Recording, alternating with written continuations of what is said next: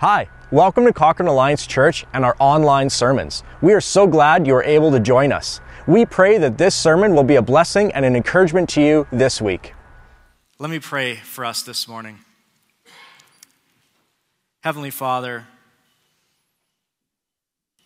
I am so grateful to be here with these people this morning. So grateful to be able to gather together to sing songs of praise loudly to your name, to pray together in freedom, to read your scriptures. And today, Father, we know it's the International Day of Prayer for the Persecuted Church. And we know that around the world, these types of gatherings would never be able to happen. We know that around the world, there are Christians who are losing jobs, who are being arrested, who are being beaten, imprisoned, and even killed simply for proclaiming your name. And so, Lord, we lift our brothers and sisters around the world up to you. And we ask that you would just inspire their faith. I think of Scripture, and I know when the early church was first being persecuted, they did not pray for safety, but they prayed for boldness in the face of the threats of their enemies. And so, Lord, to follow the theme of Scripture, I ask that you would help our brothers and sisters to be bold, that you would surround them with your presence and your power, that you would strengthen them from within by your Spirit. And Lord, I've been so blessed reading some of these stories that come from the persecuted church, stories of faith and miracles, stories of salvation in the most unlikeliest of places. And so, Lord, your kingdom comes and your will be done. We think of places on earth where there is so much suffering and destruction. We think of Israel and Gaza Strip. We think of Ukraine and Russia. We think of the South Sudan and Haiti and all of these places where there is just untold suffering and warfare. And what can we say, Father, in response to these massive, complex issues that hurt people? Except your will be done. Your kingdom come on earth as it is in heaven. And so, Lord, we pray that your will would be done in these places, that your kingdom would come, that we would be restored to the way that we are always meant to be. We ask these things in your name, Jesus. Amen. The sermon today is going to be on the kingdom of God, using a parable of Jesus. And I realized as I was writing out, first I was like, well, first of all, Jesus talks a lot about the kingdom of God. What is the kingdom of God? And I could write an entire sermon simply on the kingdom of God, trying to get every nuance and everything across. But I found a Bible Project video that I think, while it doesn't capture the entirety of what the kingdom of God is, I think it gets us to the right place. And so I want us to watch that video, and then we'll jump in to the sermon this morning. There's this beautiful poem. It's in the book of Isaiah. The city of Jerusalem has just been destroyed by Babylon, a great kingdom in the north. And all of these Jewish people, they've been sent away into exile, but a few remained in the city.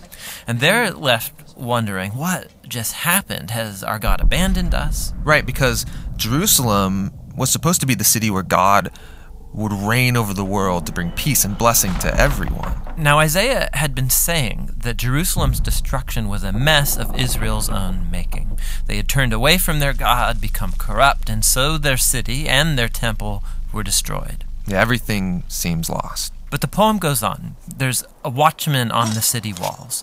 And far out on the hills, we see a messenger, and he's running towards the city. He's running and he's shouting, "Good news!"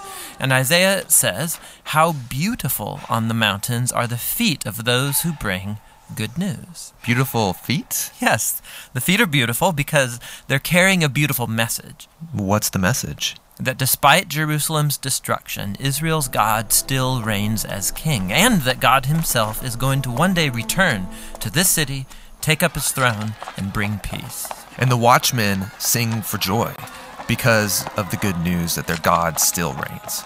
Now, in the New Testament, we find this same phrase, the good news. It's the Greek word euangelion, and it's also sometimes translated with the word gospel. Yeah, so when Christians say, "Do you believe the gospel?"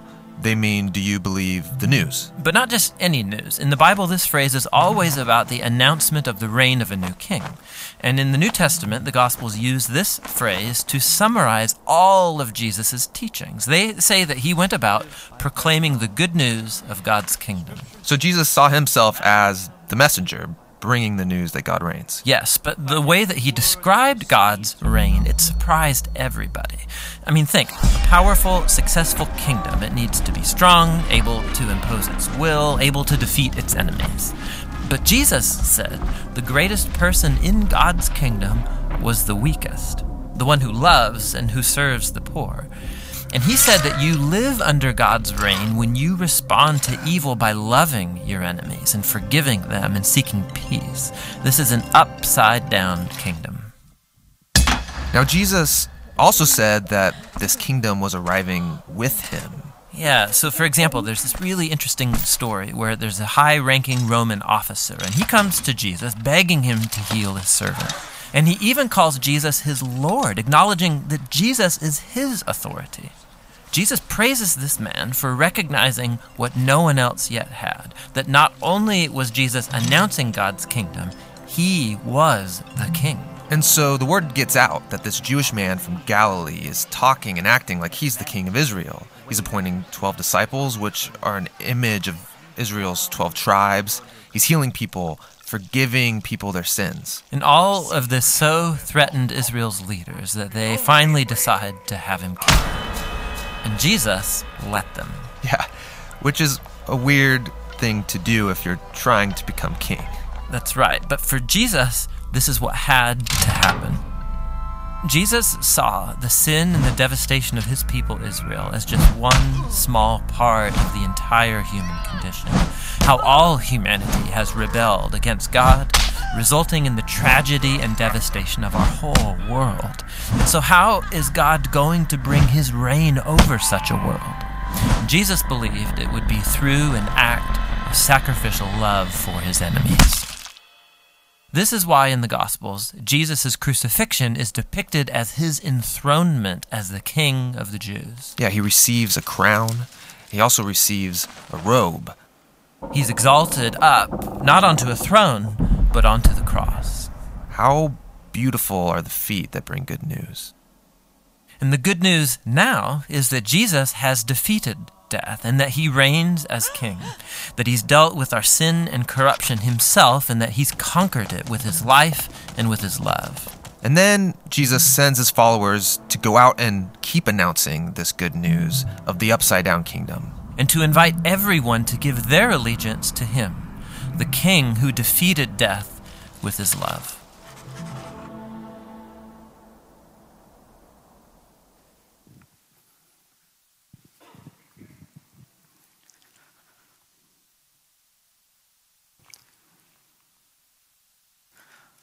I got confused again. I was like, am I muted? Am I not? But that video, I think, does a great job of summarizing most of what the kingdom of God is. It's the good news that Jesus reigns. And what we see in this video is that the kingdom of God is certainly not of this world. And yet the kingdom of God is always at work in this world. God's kingdom is at work in this world, as it said at the end of the video, through the followers of Jesus. By the empowerment of the Holy Spirit, the followers of Jesus spread the news, the message, the gospel of the kingdom of God to the ends of the earth. But I think what is so important for us to remember when we talk about the kingdom of God is that the kingdom of God is not anything like the kingdoms of this world.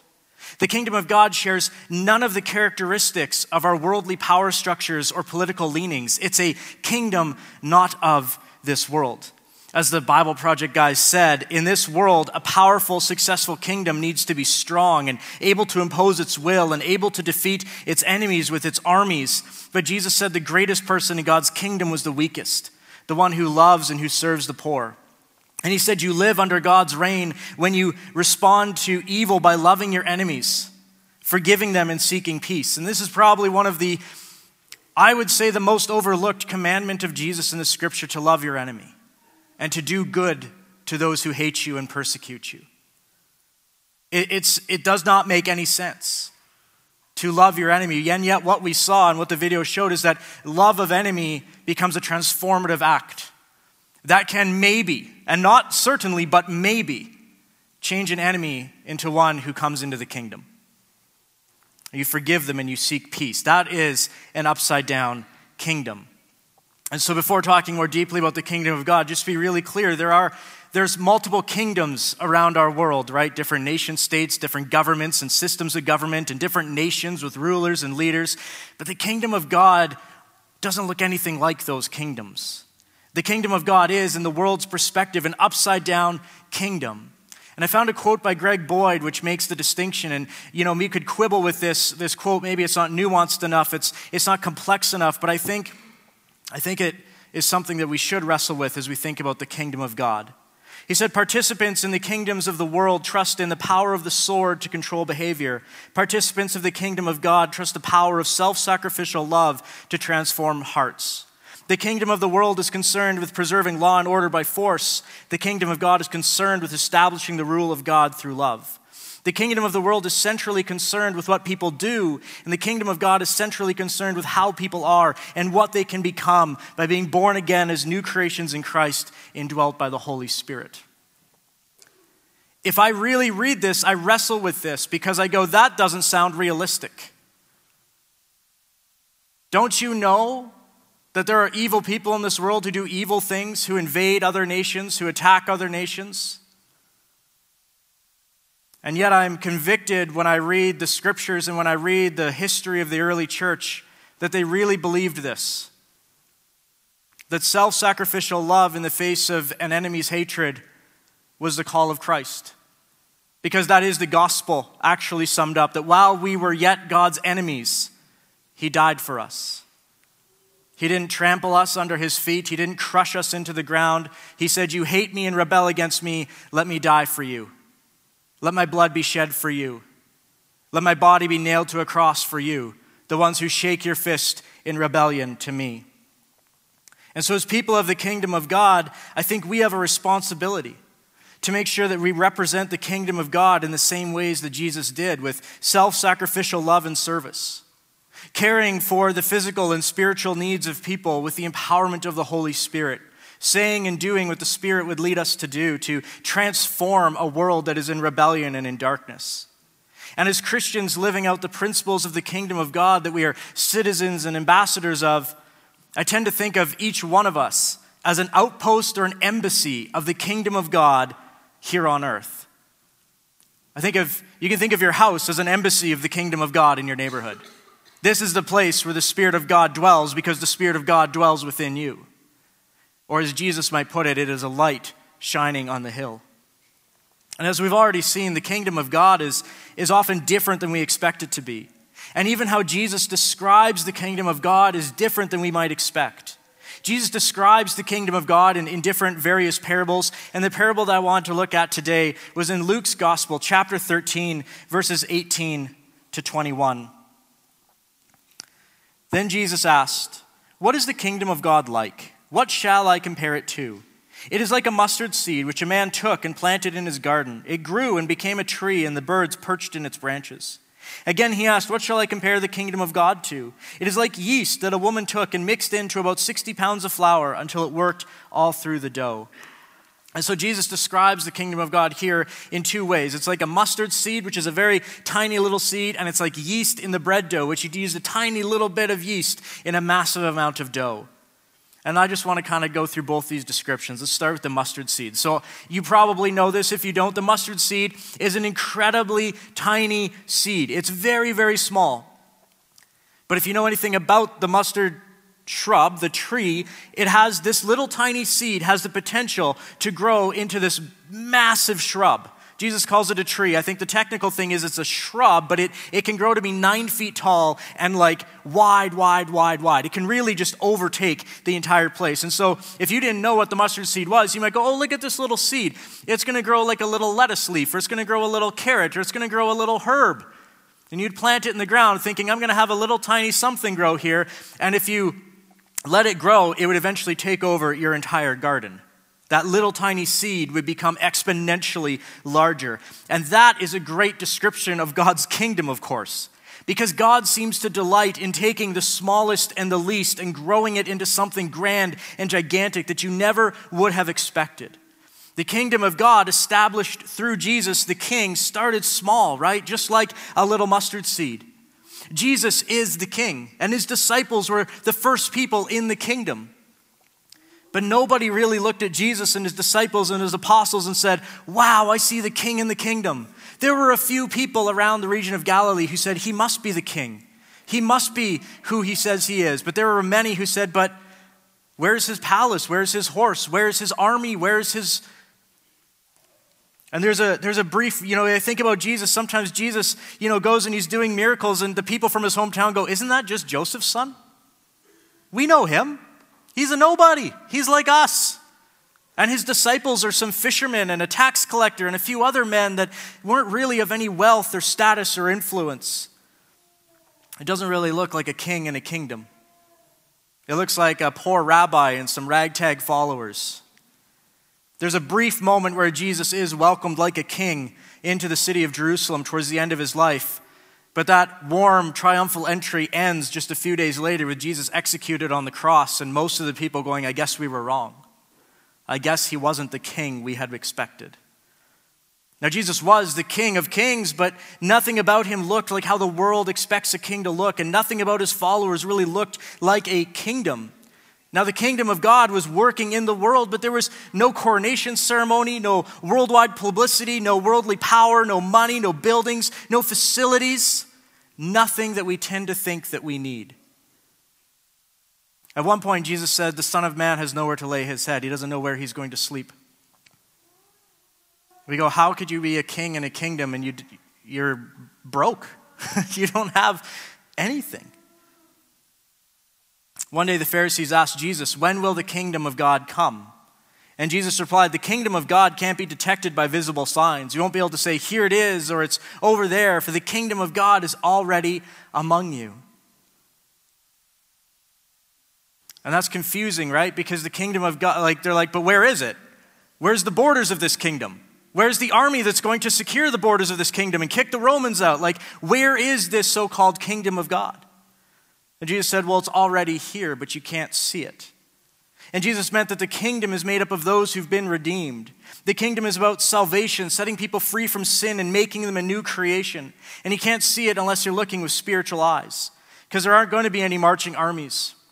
And there aren't going to be any trumpets blown. And there isn't going to be any loud music to say, here it is. And there's not going to be any palaces. But it's here.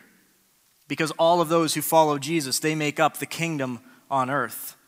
And so Jesus, by using the mustard seed to describe the kingdom of God, is saying, guys, it's small like this seed. But when we put this seed in the ground, when we plant it, it's going to grow and grow and grow. And it's going to spread across the entirety of the garden. The seed of the kingdom started with Jesus and his followers. And in the centuries that have passed, the kingdom has grown and grown and grown to the ends of the earth. So understanding that the kingdom of God can look unassuming and small like a mustard seed, but can grow and grow, and nothing can really stop it once it starts, I think that imagery can help us right here and right now. Because I sometimes meet believers who seem really fearful because the culture of Canada is changing. We are becoming a more secular nation. We are moving into a post-Christian society. And while I can understand that fear, and sometimes even indulge in it myself, the parable of the mustard seed showing us the kingdom of God is a reminder that the kingdom of God cannot be stopped. And throughout history, we have seen that hostile cultures and even hostile governments cannot stop the genuine growth of God's kingdom, and nothing on this earth can stop God's kingdom work. It can't be stopped. I just want to look at how the kingdom of God is growing through the centuries. I'm going to do a little bit of a history lesson. When Jesus left this earth, there was about 120 believers gathered in Jerusalem, and Jesus ascended to heaven. 120 believers is a really, really small group for a movement that's supposed to go and disciple all the nations of the earth. 120 people are not much of a kingdom. And then we read when the Holy Spirit comes and empowers them. On that day, 3,000 people accept Jesus as Savior and Lord and are baptized. And that's a good start. 3,000 people in one day is a good start. But you think of the entirety of the Roman Empire, from Britain all the way to Turkey, you've got millions of people, and now you've got a few thousand in Jerusalem. So 3,000 in one day is amazing, but if you think about the commission to go to the ends of the earth, That's pretty small. And then those believers, the Lord's adding to their number every day, so maybe they're around 10,000, 11,000, and then a great persecution happens. And they spread across the Roman Empire because of this persecution, but as they spread, they take the kingdom principles with them. And they become little outposts of the kingdom of God across the Roman Empire. And some of them become missionaries, not only to the Jews, but also to the Gentiles, like the Apostle Paul. And as they spread, they gather more into the kingdom, and the kingdom of God keeps on growing. Now I want to jump you 200 years later, in the year about 200 to 300 AD. The kingdom of God, which is made up of all those who believe in the Lord Jesus, is still relatively small, much, much larger than it had been, but still small. And then this amazingly weird thing happened. There was these plagues that came across to all the major cities of Rome. A massive pandemic, and it was a bad one. Like, people were dying in the streets, people were dying in their homes, and Rodney Stark talks about this if you want to find that. You can just Google Rodney Stark, Rise of Christianity. Rodney Stark's a sociologist who says it was in this moment that Christianity really gained traction. Because here's what was happening. People were dying by the thousands in these cities. And so the Roman people were scared. All the people who lived in these cities were scared, and they were running off into the hills to get away from the major population centers. And they were leaving behind children, and they were leaving behind the sick, and they were leaving behind even friends and family members just to get away. The only people who didn't leave were the Christians. Why didn't the Christians leave? Because Jesus said, when you care for those who are sick, you care for me.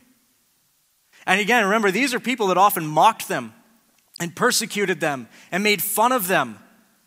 And they said, and Jesus said, when you love your enemy, then you are like your Father in heaven. So we will love our enemy and we'll care for the sick. And the Christians stayed in the cities. And they cared for the children and the orphans and the dying, and they buried the dead with dignity. And that, according to Rodney Stark, as he says, that was the thing that catapulted the church into prominence. And so we should be aware that throughout these centuries leading up to these plagues and some of these mass conversions to Christianity that came out of this, is that the believers were not warmly received in their communities, even when they did good. Sometimes there were sporadic moments of intense persecution. It wasn't constant, but in different parts of the empire, they had different levels of persecution. Sometimes you had whole emperors who hated Christians and would hunt them down. You think of Emperor Nero, who hunted the Christians down and crucified them and burnt them on stakes and fed them to lions. And yet, in spite of this incredible persecution, in spite of people mocking them and even hating them, the kingdom of God grew. The kingdom of God grew through fierce persecution, without any voice in the government, without any popularity in the culture. It grew. And why did it grow? It grew because Christians were living out the kingdom principles on earth. The Christians were outposts of the kingdom of God in a rebellious world. And the kingdom grew through the love and the compassion and the sharing of the message of Jesus by the followers of Jesus. We see then that the kingdom of God does not need those things that we might consider powerful and important. The gospel was spread, and the kingdom of God grew, not by political power or by acceptance in the culture, but simply through the perseverance of those who followed Christ and worked to bring others into the kingdom through love of the enemy, caring of the poor. And when asked why they did what they were doing, they shared the hope that they had in Jesus. The advancement of the kingdom of God is often hidden. Yet it is a powerful transforming work through our lives and then person to person to person. If I was to trace what Christianity does when it's at its best, when it's really following the principles of the kingdom of God as we see it in Scripture, I see what they are doing is they're sharing the hope of Jesus and they're feeding the poor. They're sharing the hope in Jesus and they're caring for the sick. They're praying in Jesus' name for miracles to come, for the gospel to be proved true. And I know this might make some of you uncomfortable, but in the early years of the church, in the first few hundred years, they were casting out demons. And when emperors would say Christianity is a false religion, some of the apologists for the Christians would write letters and say Christianity must be true because we are the only ones who can set people free from these spirits that compel them to do things they do not want to do. All in all, what I want to say, though, is it's pretty simple. It's person to person to person. It's care for those in your neighborhood. And when they ask, why do you care so much? You say, because Jesus cares about you. And so I care about you. It's pretty simple. I want to do, just as we come to the end here, some modern day examples of how the kingdom is like a mustard seed that grows. We can look at the spread of Christianity in the Soviet Union. When the communists took control, they banned all religion. They imprisoned pastors and imprisoned Christians, and in different parts of the Soviet Union at different levels of intensity of persecution. Many Christians were arrested and died in brutal prisons. They were tortured in those places. The schools in the Soviet Union would teach children that God was for the old and the weak, that faith in God was just a fairy tale. Children were taught atheism as the true belief. Churches were closed and Christian meetings were illegal. And so you would imagine in an environment like this, where the government is bent on stamping out the religion of Christianity, like that is a mandate that they have, is to destroy Christian faith. You would imagine that there would be no Christians left after a few decades. And yet by 1980, 60 years after communism first began, the estimate was that the number of Christians in the country was 3 times higher than when communism first took over. In a place where Christianity is illegal, where Christians have no voice in the government, in the school, or in the culture, the kingdom of God grew. Now, there was pockets in the Soviet Union where it really took root, this atheism, this hatred. There's certain countries where, the Soviet Union controlled, and it really beat the Christians down. But at the end of the day, across the entirety, Christianity almost flourished through a lot of pain and suffering. And yet, again, I go to the scriptures, where pain and suffering is expected by the followers of Jesus. How many times does it say in the scriptures, rejoice when trials come your way? Suffering produces perseverance and character and hope. Even more recently, we can look at the spread of Christianity in China. For decades, Christians there had no voice, no power, were being actively persecuted, and yet the gospel was spreading and growing. In 1949, the year communism came in and the persecution of Christians began, there was an estimated 1 million Protestant Christians in China. Today, after decades of persecution and the government trying for decades to obliterate the faith of Christianity, there's about 55 million Protestant Christians. That's according to the BBC News Service. And according to BBC, more Chinese people now attend church in China than in all of Europe combined. After years and years of atheism being taught in the schools of China, years of persecution and oppression, Christian faith grew from 1 million to 55 million. Now, I'm not saying that we should seek persecution for our faith. It's the International Day of Prayer for the Persecuted Church, and our longing would be that no Christian should suffer or be tortured or imprisoned. But I do read this history to give us hope that the kingdom of God cannot be stopped. That what looks like the triumph of worldly powers often is their defeat as the kingdom of God grows in the most unlikely of places. And I am saying that we shouldn't be fearful of losing power, prestige, or even cultural acceptance, because the lesson of the kingdom of God is that it starts small like a mustard seed, but it grows and it grows.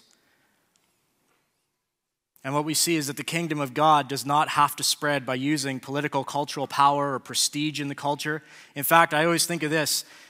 Most of those European countries, while China was actively persecuting Christians, the European countries, Christianity was the dominant religion in those days, in the 1960s, 1950s. And while Christianity had political power and cultural power and prestige amongst the culture, they started to decline. And in China, where Christianity was being stamped out and mocked and persecuted, it ascended. And so that just reminds me not to fear. Not to fear. There is no fear for us. And what we see also, if we look at the history of this, is that the kingdom of God grows organically, person by person. It grows when we live out the kingdom of principles where we are.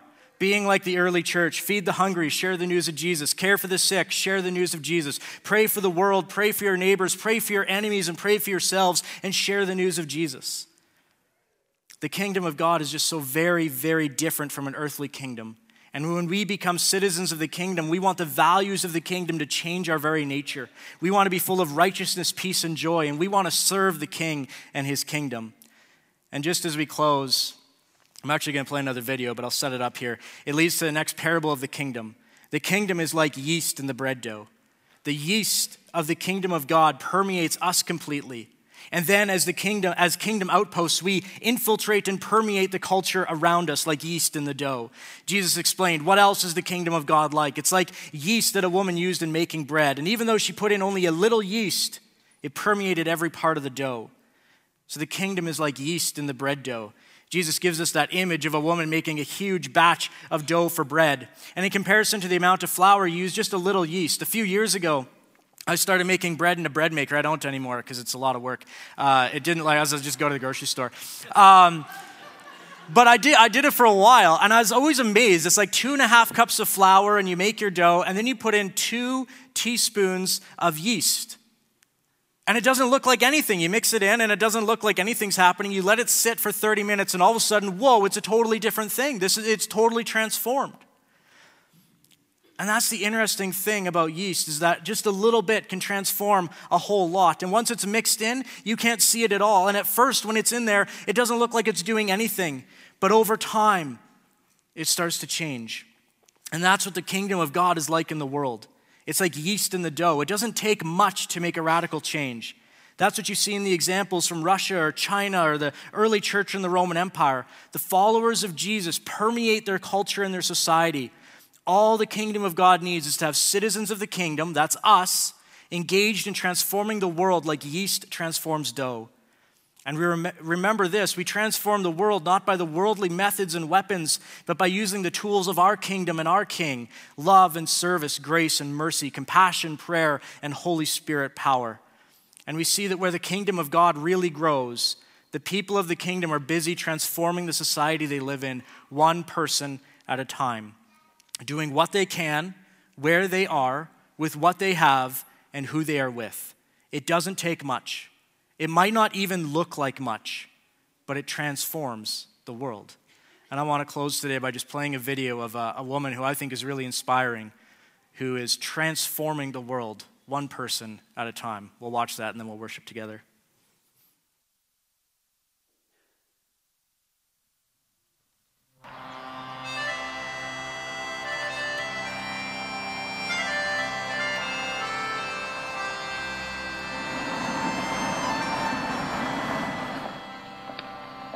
In my lifetime, I have experienced the rule of 2 totalitarian regimes.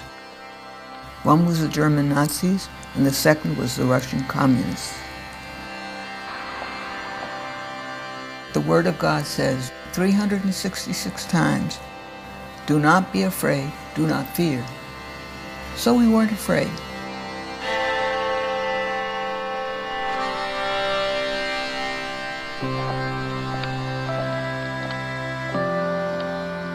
After 40 years of communism here, the fact that many believers left the country, the Czech Republic has been called the most atheist place in Europe. It breaks my heart.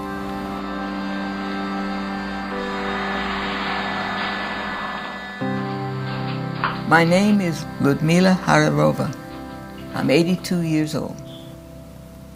I have 7 grandchildren and 5 great-grandchildren. My husband went to heaven in 2002.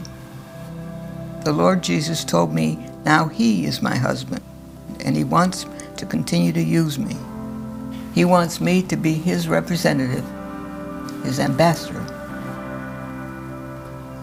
Next to the door of my house, there is a bronze sign that says, "The Embassy of the Kingdom of Heaven." My home is an extension of Christ's kingdom. It's a place where people can come and look for help if they're in trouble or have a need. The Bible says the kingdom of heaven is joy and peace in the Holy Spirit. That is the atmosphere I want here at the embassy.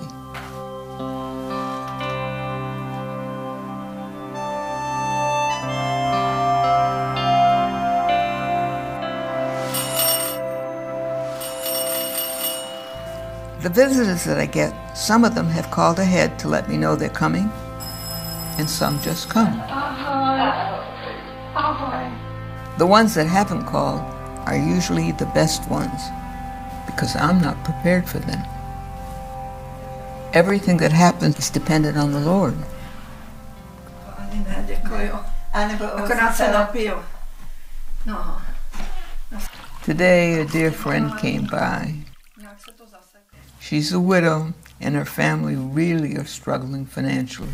No, ale dneska je to 4 roky, jako ne, 4 roky, co umřel, a dneska, no, tak mě tak chybí, no. Whenever people enter this house, I just lay everything else aside and spend time with them. I have learned to recognize the inner voice of the Holy Spirit and give Him room to use me. The Holy Spirit likes to take control.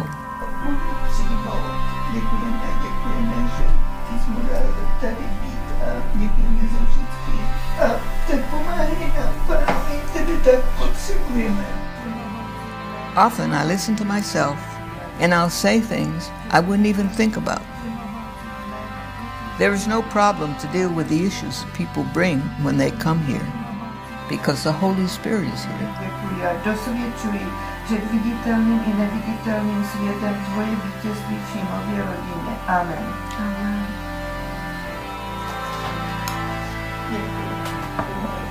It's an honor for me to be an instrument of God's love and His wisdom every day.